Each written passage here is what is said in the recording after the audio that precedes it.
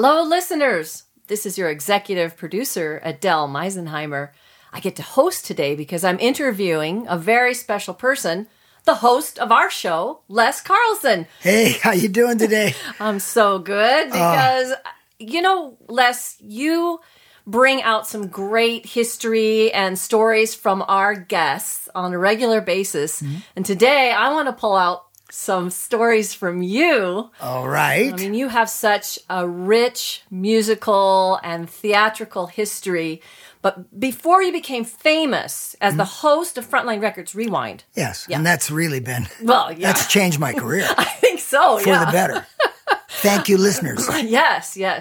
And broadcasters. And yes, so I wanted to let listeners know about some of the other things that you've done that kind of brought you to this place of fame. Mm-hmm. Yeah. And one of those early things is the musical or the play Hair. The Broadway musical, right? You would call it Hair. Yes, the Broadway musical Hair. Yes. The American tribal love rock musical. Oh, yeah. Let's just go to the beginning. I mean, how did you get the role? What was your role? And take us through what Hair was. Because, we have some younger listeners who... Yeah, never heard of it. Yeah. They're thinking Hairspray. Right. They may have got that. Yeah. Well, it was back in early 70s when I got involved. I was living in Seattle at the time, and I had already been in several rock bands around in the Northwest and that sort of thing. And I heard that this Broadway musical, Hair, was coming to Seattle, and they were going to open a company there at the Moore Theater in 2nd Avenue in downtown Seattle. And so I thought, whoa, okay, that would be a great opportunity, I've never done any acting before, but I certainly love theater and music, and I can sing, so I'm going to go audition. Well, I went there. I drove down to Seattle and parked my car and went to the place of the auditions, and oh my, there was a line out the door and around the block, and of all these hippie-looking people, back then with just the strange look that was so strange then, and now, these days, the kids want to look that way. And what year was that, Les? That was 1969, 1970. And you were how old? Oh, 24, maybe. Okay. Yeah. Okay. No, I think it was 21. All right. Yeah, I'd have to run a calculator. Doesn't really matter anymore when you get my age. But anyway, so I went there, and I thought, oh my gosh, there's... I actually thought, there's just so many people here. I don't know if I don't know if I'd really have a chance. But then I thought, how are you going to have a chance if you don't try? Yeah. So I had brought my keyboard player with me. The song that I was going to audition with was an original song that I've never really recorded, actually. Oh. And waited in line and waited in line and waited in line and waited in line. Finally, when I got my shot, I came out and they asked me a couple questions of why I was there. And I said, because I love to perform and I love to sing. And I have an original song. And they said, oh, okay. And so I did that. And afterwards they said, all right, thank you very much. We'll get in touch with you. Well, okay. So I thought, okay, that's, who knows? I've never done this before. Mm-hmm. And then I got a call, and I was asked to come back for another audition and another audition, and it just kept kind of going. Finally, I think it got down to about 60-some people. They needed 30 people for the cast, and we were on the stage at the Moore Theater, and they lined us all up on the front of the stage, and they were out, the directors are sitting out front with the white lights in our face, so, you feel like you're... interrogated. Yeah, you're being interrogated. I'm surprised they weren't blowing smoke in our faces, but we were standing up there, and everybody wants in the show, but we're all nervous, So anyway, they start calling out names, and when we call your name out, you need to go and stand backstage behind the curtain. Mm-hmm. And so, everybody's up there up front, and they call my name, so I go and I stand in the back, and I'm thinking, and all of us standing in the back are thinking, didn't make it. We probably didn't make it. Yeah. So it gets down to the 30 people left on stage, and the director says to the 30 people out front, he says, you know what? Thank you so much for your time and your efforts. You're such talented people. You've come a long way. There was over 1,000. We're down to you're in the top 60, and we just appreciate.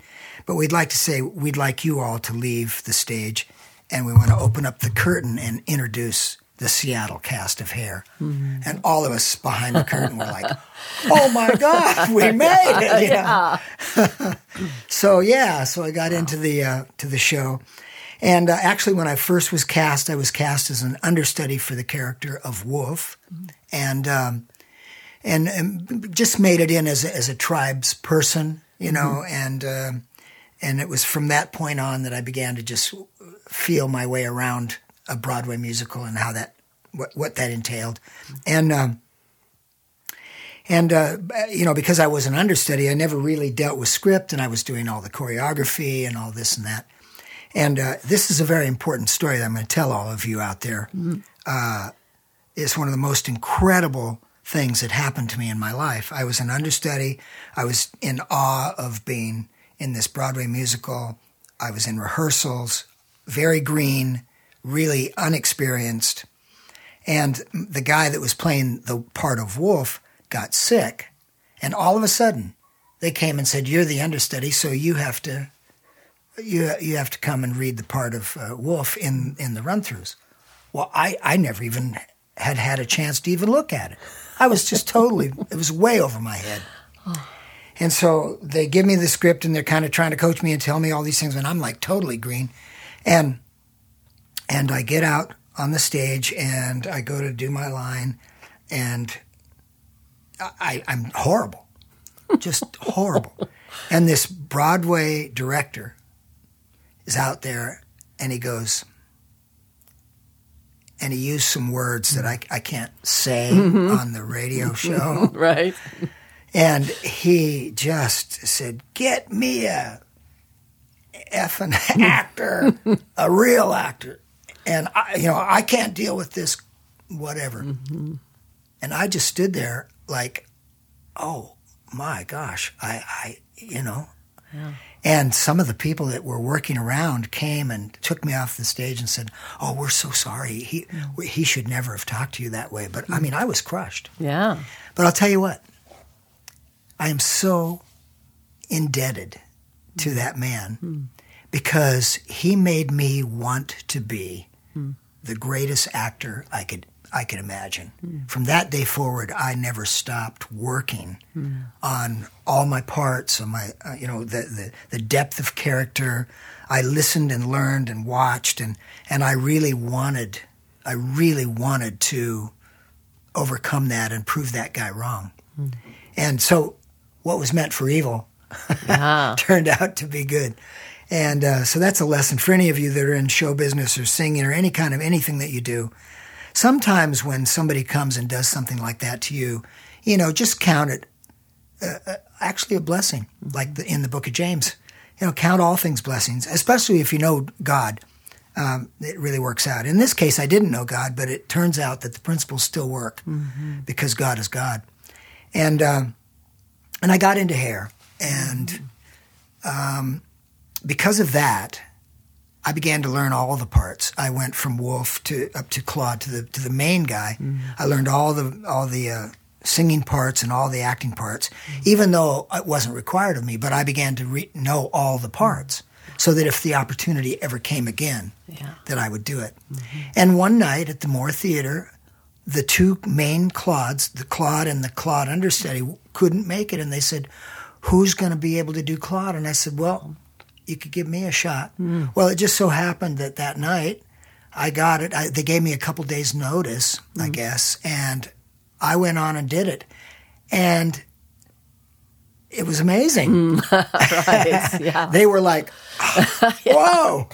So when we moved Seattle to Miami, I went there as a Claude understudy and actually did get the part of Claude. And I got some tremendous reviews from the newspapers back in the day. People read the newspapers. Yeah. And after the Miami show, then we moved to the National Touring Company, and it was the first national touring company out of New York, and I was cast as the lead, Claude, and I began that performance, and it was like night after night after night. I got incredible reviews for the part of Claude, and they kept me there for the next 2 years of my time, and it was just a great experience. And anyway, there's a song from Hair that I did.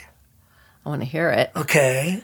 I did it in the early 70s when I got out of Hair in a group called Joshua. And Joshua was actually Michael Butler, who owned Hair. He owned a record company, and he wanted to manage me. So he put me in this band, Joshua, and anyway, we did this album, and I decided to cover one of the songs from Hair. But this was like Joshua, one of the first hard rock, heavy metal bands. This is back before heavy metal, kind of. So we did our own version of Flesh Failures and Let the Sunshine In. So it's our own version. Here it is.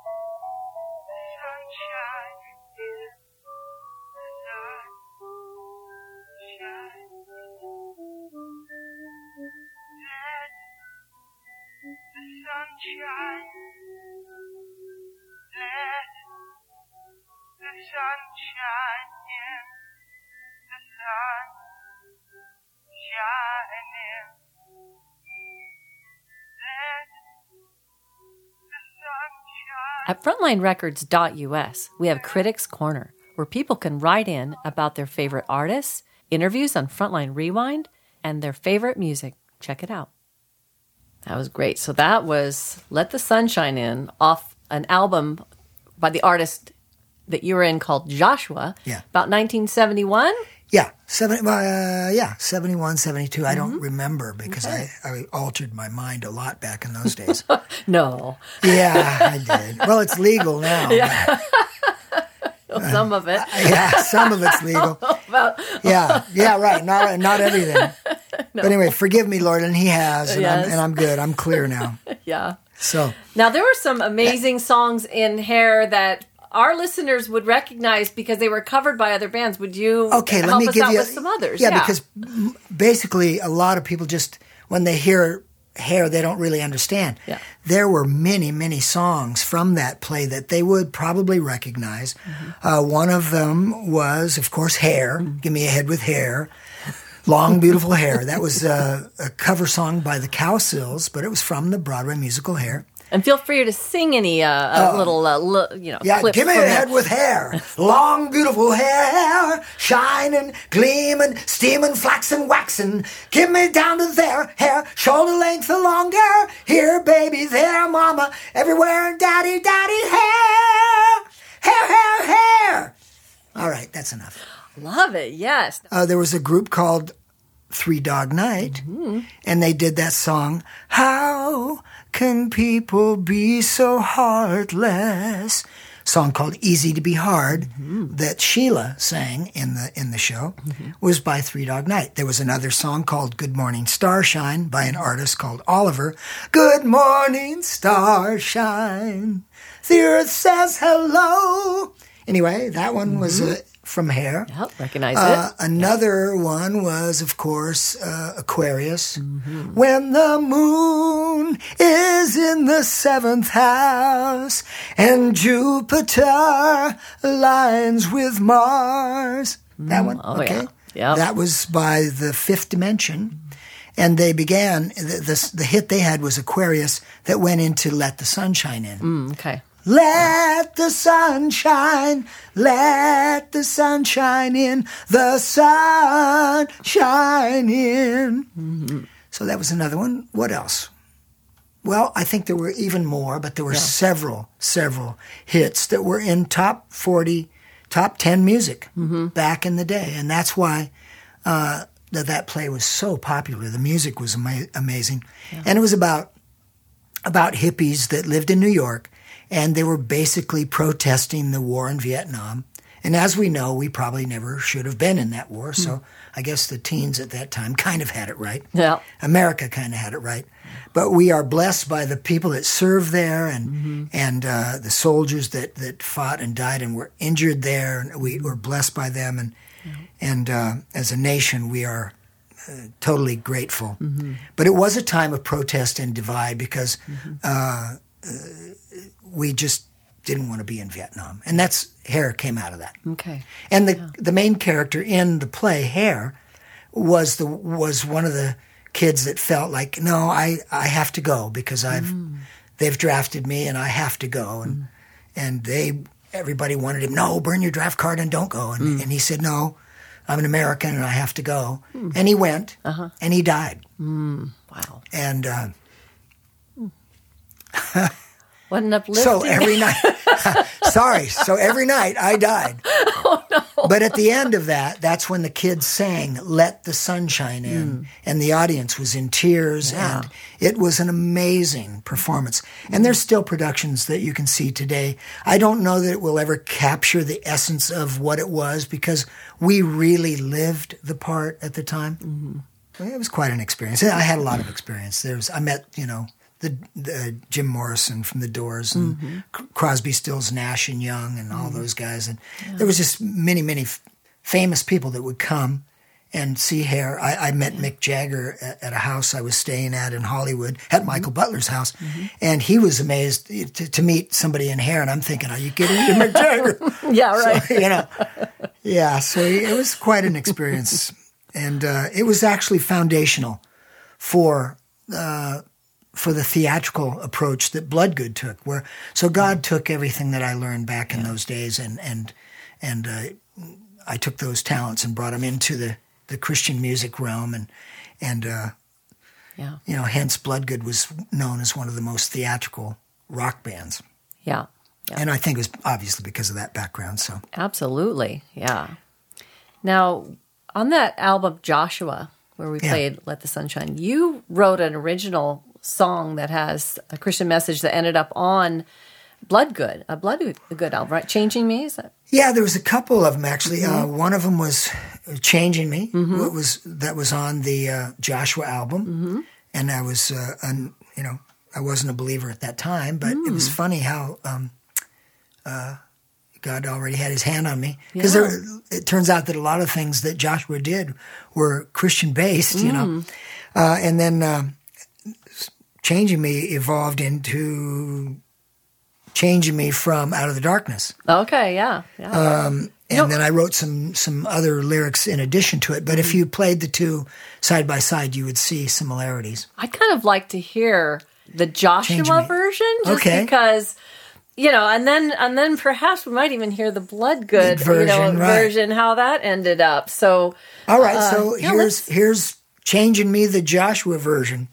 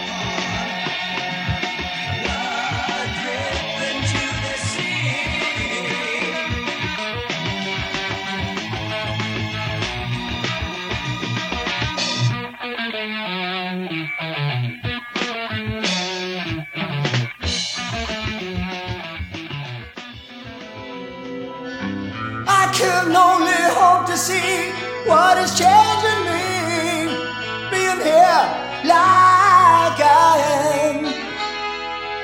The world is spinning faster, heading for disaster. He's changing me, yeah, changing me. Turn on the light in the dark, I can't see, I can't taste what I'm eating. The earth is being tread upon and blood upon, blood dripping to the sea. He holds the world in his hand. He took the keys and showed us his plan.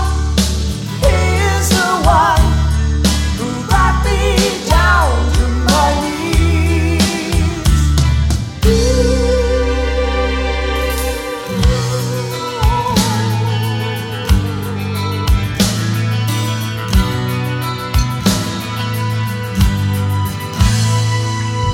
I can only pray to find how to deal with this fight, being here like I am. The world is spinning faster, heading for disaster. He's changing me, yeah, changing me. Turn on the light in the dark, I can't see, I can't taste what I'm eating. The earth is being tread upon and bled upon, blood dripping to the sea. He holds the world in his hand. He took the keys and showed us his plan. He is the one who brought me down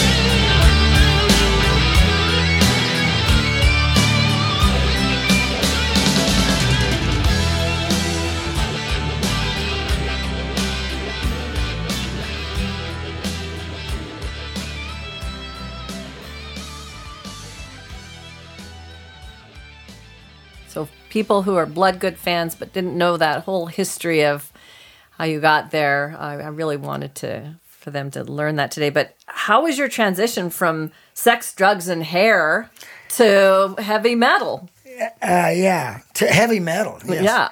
Actually, well, that Joshua album was the closest thing to hard rock heavy metal. I was always a Beatle fan, and I liked pop music, and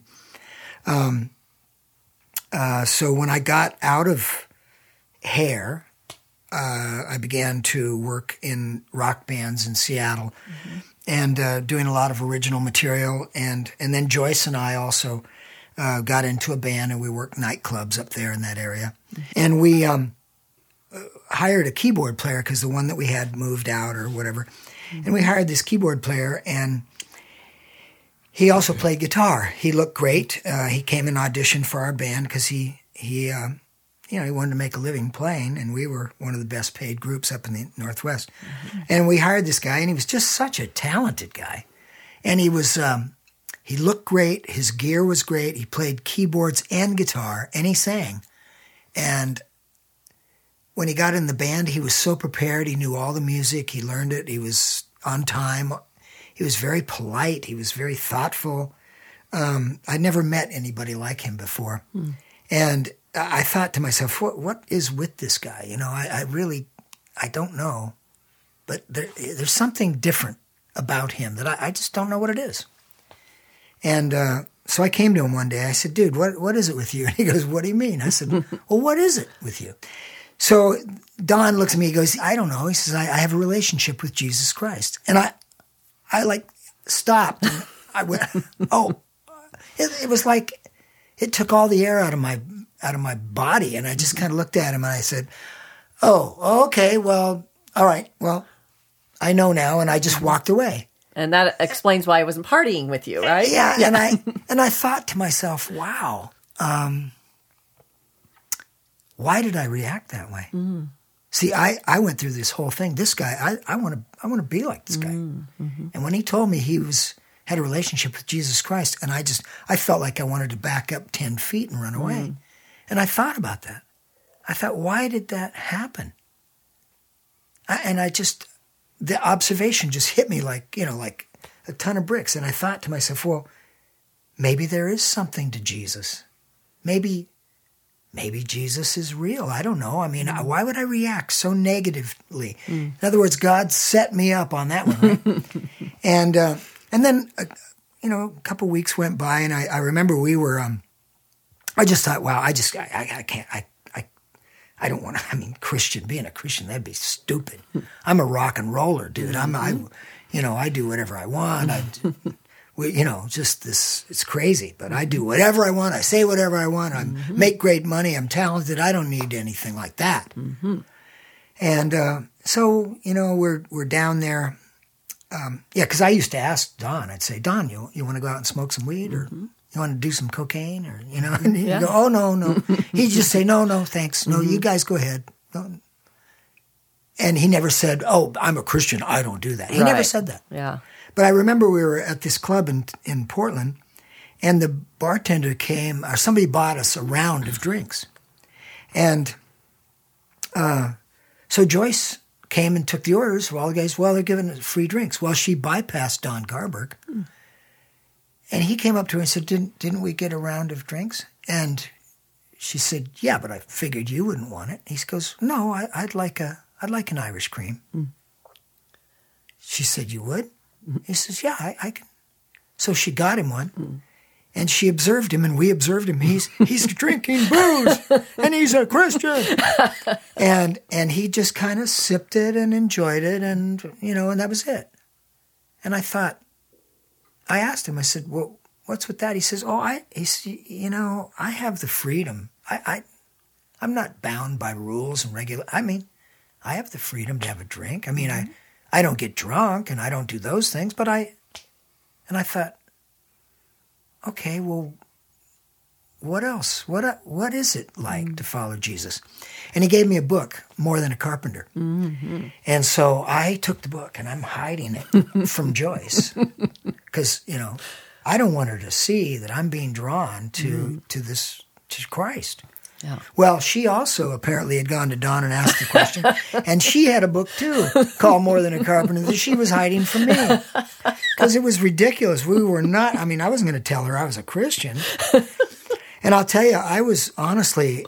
The only way I can explain it to anybody was remember the first time you ever fell in love when you realized, oh my God, I think I fell in love with a girl named Denise in junior high or something. I was like, I couldn't even eat or sleep or, I couldn't think of anything else.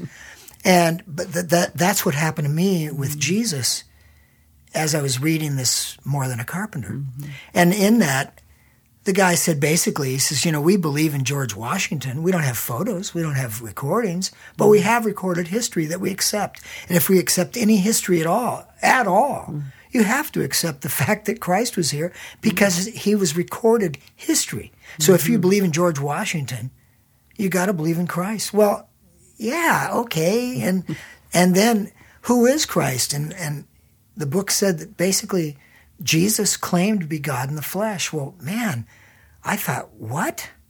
Jesus claimed to be God in the flesh? Well, I was always told he was the Son of God and I thought he was a good man and all that. But to be claiming God in the flesh, and that's why they killed him. And then all of a sudden, I was just being drawn to the Lord. One day, I said to Joyce, and it was probably about 2 p.m, because we didn't get up till then. Mm-hmm. I came to the kitchen and I said to her, I said, Joyce, Jesus was God. And she said, I know. Oh. What are we going to do about it? I said, well, I don't know. I guess Don said we had to ask him into our heart. So Joyce and I went to our bedroom that afternoon, got down on our knees, and we asked Jesus into our heart. And both of us were weeping like babies because our relationship was very worldly. We were both very, very famous local rockers, and we were doing whatever we wanted. There was no holds barred. We just had all the fruit. And we started praying that we could leave the nightclubs because we got convicted. We were up there doing Billy Idol and all the stuff, and our eyes were open to what it was really like. People were coming there. It was like a meat market. You all know it out there. And we just didn't want to be a part of it. We weren't condemning of it, though, because somehow God had gotten a hold of us in the right way, and even the way that we were saved out of a bar. We realized that we weren't going to make a proclamation to our band who were unsaved, other guys, and say, well, we're out of here now because we're Christians. So we were following the example of Don, who had led us to the Lord through just being like Christ-like. So we started praying that God would just deliver us from the nightclubs so that we wouldn't have to break the band up because we were their source of income. But we just wanted to get out. Well, we started praying, and pretty soon, one by one, everybody in the band came and said, I got a great gig in L.A., a studio musician. I'm going to have to be leaving the band. So the band kind of dissolved, and Joyce and I were free, and we were out. And we were making great money, but when the band stopped, we had nothing, and I had no other skills, really. So at the church that I had gone to, I began to roof houses. And that's what I did. I was getting up 6 a.m. with my little lunch pail, and I was roofing houses. And I was the happiest guy in the world. Jesus was number one in my life, and I didn't really care. As a matter of fact, the videos, we did a lot of videos and a lot of recording. When I looked at those things after I'd gotten saved, I actually said, Lord, I'm sorry. I was just kind of embarrassing, wasn't I?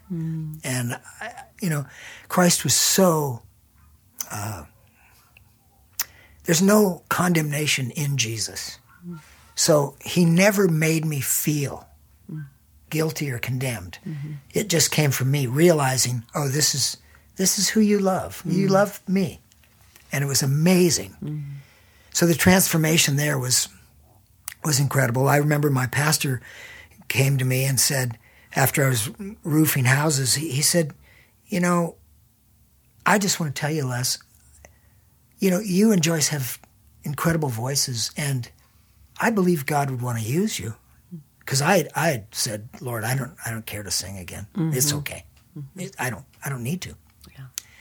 But my pastor came and said, you know, he could use you as a singer. And I thought, really? He says, yes, that's what God does.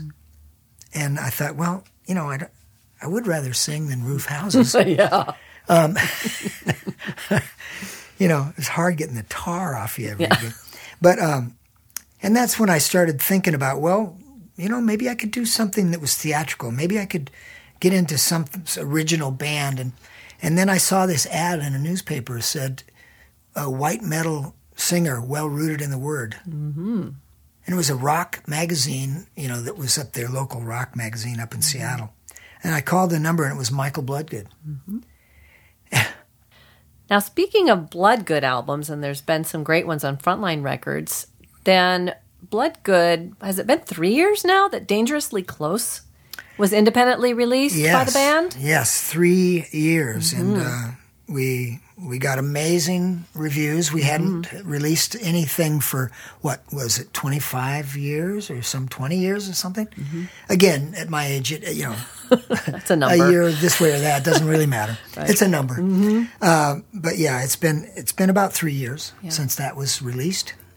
And, you know, it's really one of my favorite records. Mm. Now, people can really dig into Dangerously Close and anything that the band's been doing recently on your website. Yeah.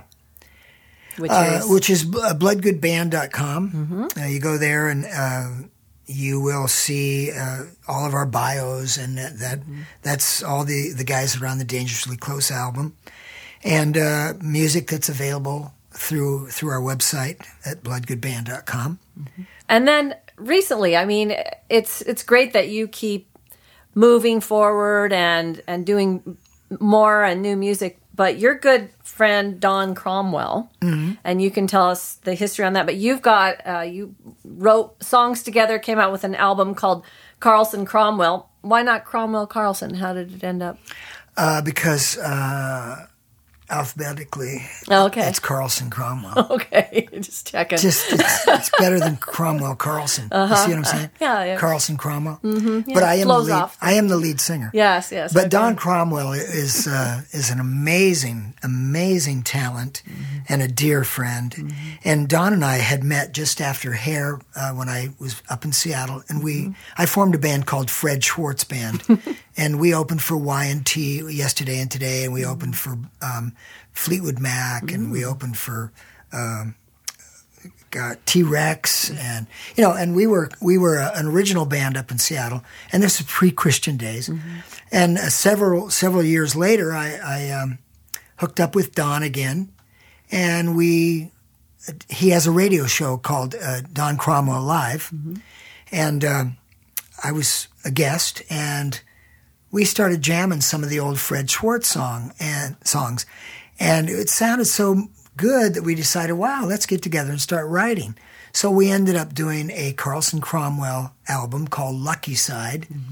And it's got some really catchy pop rock songs. And I'm very, very, very proud of the album. But it's definitely not your Les Carlsen from Bloodgood voice. It is a more popish voice, but it's still got that rasp, you know. You can't get rid of that. No. You can't etch that out. You can't EQ that garble out, you know. Well, I want people to hear the vocals and that on Carlsen Cromwell. What song do you want listeners to hear and get a taste for your vocals in that? All right. Well, this is a song that we wrote. Don and I wrote this song about living in Seattle, and it's called Fired Up Tonight. So here it is, Fired Up Tonight.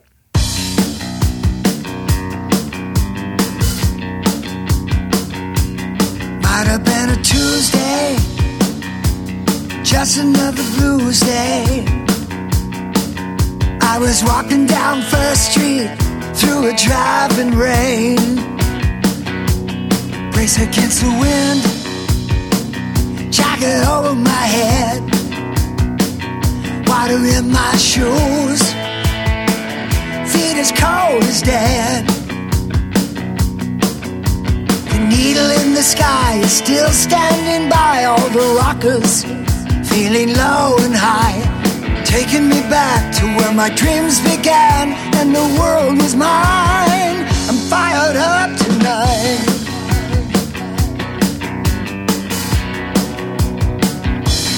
I rise to the left, the sound is to my right. Another misty day, another stormy night. The emerald is a stone, and the queen, she still reigns. Coffee shops everywhere, the West Kurt Cobain. The needle in the sky is still standing by all the rockers, feeling low and high. The clubs are jamming and the bass keeps slamming. I'm fired up tonight.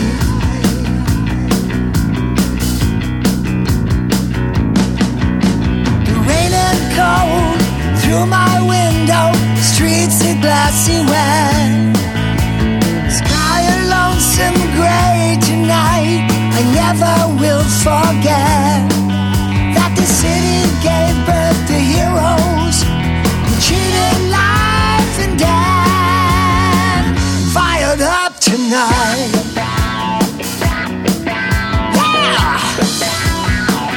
Yeah, I'm feeling alright. Fired up tonight. Rain and cold through my window, streets are glassy wet. Sky a lonesome gray tonight. I never will forget that the city gave birth to heroes, and she ain't done here yet. I'm fired up tonight.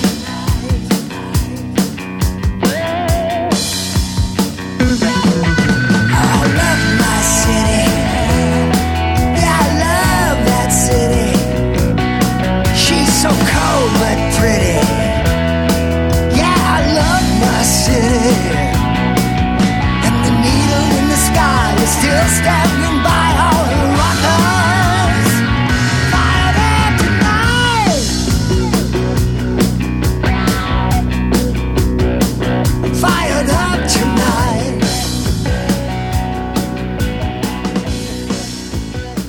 I'm fired up tonight. That's Carlsen Cromwell of Lucky Side. Yeah. And you can find that album, I believe, anywhere, iTunes, Amazon, and right? And we have a website, carlsencromwell.com. Okay. And you can order direct. You also can order through the Bloodgood website under solo projects. So we could ship them out to you directly. Good. Yeah, and it's really a fun album. Yeah, and you and Don have been able to play live in the LA area. I've been able to And up in Seattle. to catch that. Yes, and you've got some notable musicians who join you from time to time. Yeah, when we played up in Seattle the last time, wow. We had David Safiro on guitar, Paul Jackson on guitar, and we had Don Cromwell on keyboards, the guy that led me to the Lord, Joyce and I to the Lord. Don I'm sorry, Don Garberg and Don Cromwell. Thanks, Adele. Don Cromwell is the bass player, but we had Don Garberg, the guy who led us to the Lord, plays phenomenal keys, and he was also in the band up there. So yeah, it was an amazing time.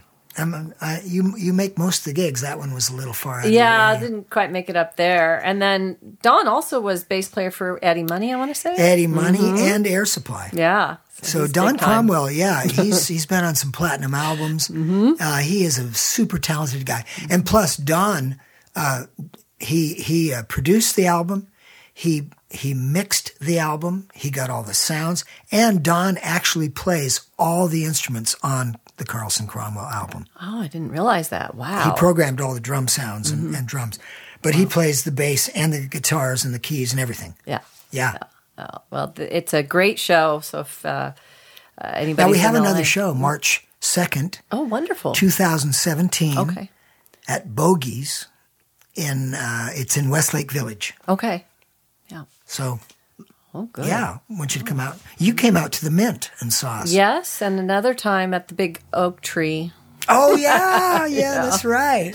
Wow. Yep, That was yeah. just the acoustic version. And Joyce is there also singing Joyce background. also sings background with me. And some percussion. So great Yeah, so show. I'm looking forward to the Carlsen Cromwell thing. Yeah. Also, John, which we'll talk about. Next, because again, it just leads to less how this rich history of music continues. And I admire it so much. And this latest challenge, I would say, which you've mastered, and I got to again see you perform this. So tell us about St. John. St. John in Exile was written by a man named Don Berrigan, and he the main actor in the play was Dean Jones. Dean Jones performed this, I believe it was in the 80s. He toured the show. It's a one-man show. It's a monologue of 90 minutes, a first act and a second act. The character is John, as he is exiled on the island of Patmos.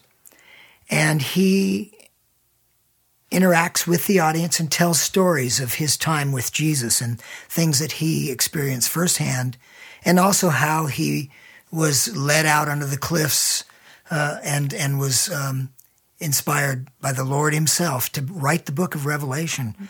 So the play is entertaining. It's there's laughs. You can laugh. You can cry. I enjoyed it so much. And basically what happened is my pastor, Danny Carroll, came to me and said, Les, you could do this. And I thought, wow, I could, but who wants to? It's going to take a long time, to memorize all of it. And as it turns out, I took probably a year and a half. Now, I mean, I wasn't studying every day, but it was something that I began to kind of work at. And I learned it a little at a time. But the interesting thing is that as I was getting into the script, and I'd be here alone in the house during the day and just learning the parts, learning my monologue, I'd get caught up in it. And then I would just stop and I would fall on my face and praise God and ask him to bless it and ask him to give me the right character and the insight and the tempo and the feel and how should I deliver certain things and, how to work the audience and how to draw them into this wonderful writing that was there, that was given to me to perform. And so it was amazing how I got to praise God as I was learning and memorizing. And then I was just really, I had my doubts, I was thinking, Lord, how am I actually going to memorize? I mean, I'm not old, but sometimes, I will put a bag of vegetables in instead of putting it in the fridge, I might put it in the the microwave. Yeah. No, I put it in the the spice rack or something. I'm like, how'd that get there? I got a great memory, but it's short. No, but I was just amazed at how God just really has given me a real sharpness in being able to memorize and to portray this part. So, in short, I mean, this relationship that we talk about having with Jesus, it's for real. It's not just going to church. It's like he's really there with us. And doing John was so evident to me, one-on-one with him, nobody else, and this script, how he was so there with me and is with me during the performances. And that's the whole point of having a relationship with Jesus, is it's personal. It's a personal relationship. He is absolutely, totally in love with me, as he is in love with you, if you love him. And so sometimes when I'm learning, the part and imagining myself as the character of John and what it must have been like to live in that cave and be inside that cave that was probably a little musty and damp and whatever. But I sometimes imagine that I'm actually in the cave. And then I think, wow, it would be so awesome if I could actually ask John himself to describe to me what it was like and tell me the story of him actually receiving the revelation. The commander, not long ago, began to allow me a walk each day out there on those sea cliffs. And it was there, on the Lord's day, that I came into the Spirit. I heard a voice behind me. It was like a trumpet in the sunny air. I am the Alpha and Omega, the first and the last. God gave Jesus a revelation, and the Lord sent his angel to John. God gave Jesus a revelation, and the Lord sent his angel to John.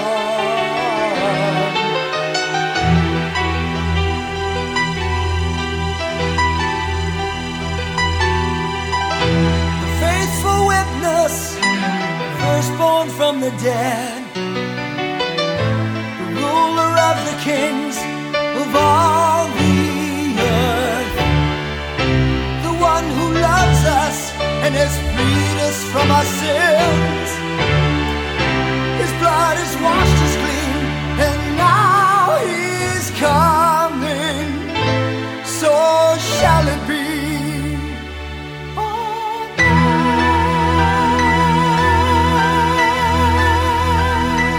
I turned and saw 7 golden candlestands, and walking among them was one like the Son of Man, his hair glistening snow, his eyes fire, his face the sun in all its power. And he spoke again, this time like mighty falling waters. Write this revelation in a book and send it to the churches.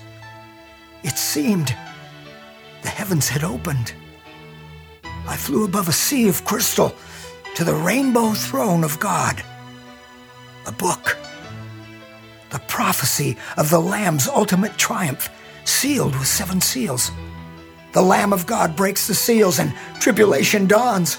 War and pestilence, famine and death ride across the earth.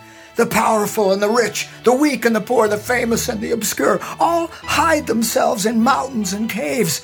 God's wrath has come. Who can stand? And then, from out of the sky, there came a fiery star. It falls into the sea, and there's a mountain of fire. The cities of the nations are burned to dust in an hour. They all perish. Millions die. The rest pray to die, but death eludes them till its own good time. And now, no lamplight shines, no working men, no careful wives, no children play. The voice of the bride and bridegroom heard no more. And then, when I thought it had ended, from heaven comes a golden city. From all of time, from all the world, the raptured faithful gather at the gates, and they open. Angels, heavenly hosts, and Jesus. He said, "Come in. Come in. This is the place I've prepared for you. The Father awaits us."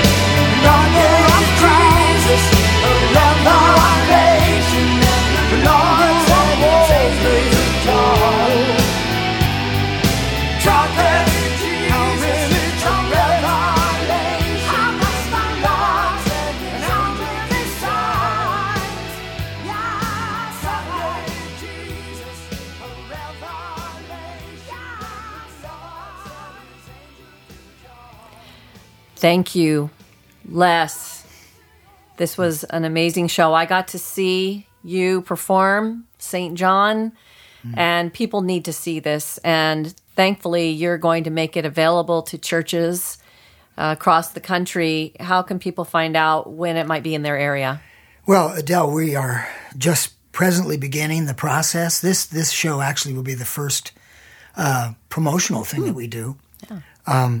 But we're putting together a little press kit to send out to the churches. We have the endorsement of Pastor Danny Carroll, and he knows a lot of pastors throughout the United States and whatnot. But we're also going to try and just book some shows in throughout the year of 2017. Now, I know we do have a show January 15th in Corona.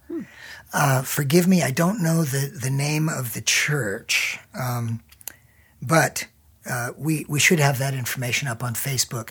And then, of course, since we are doing, we will be doing some sort of a website that is more Les Carlsen and John and things I'm doing, that we would have an itinerary there.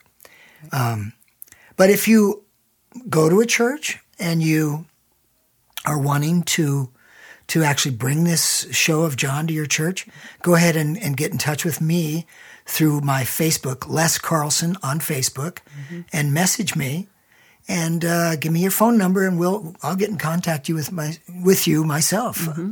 So excellent. Do that. Yeah. Thank you for being here. Thank you for being our host.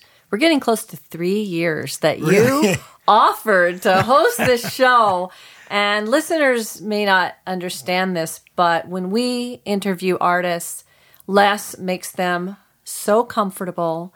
It takes me sometimes a year to convince an artist to come on the show. They're a little apprehensive, but once they're there with Les, it's beautiful. And we have formed some wonderful bonds with those artists. Praise God, yes, it's been quite a delight, I think, for both of us. So thank you, Les. Thank you, Adele. Thank you, listeners. Now you got to hear a bit more about Les and how our famous host of Frontline Records Rewind. God bless. God bless.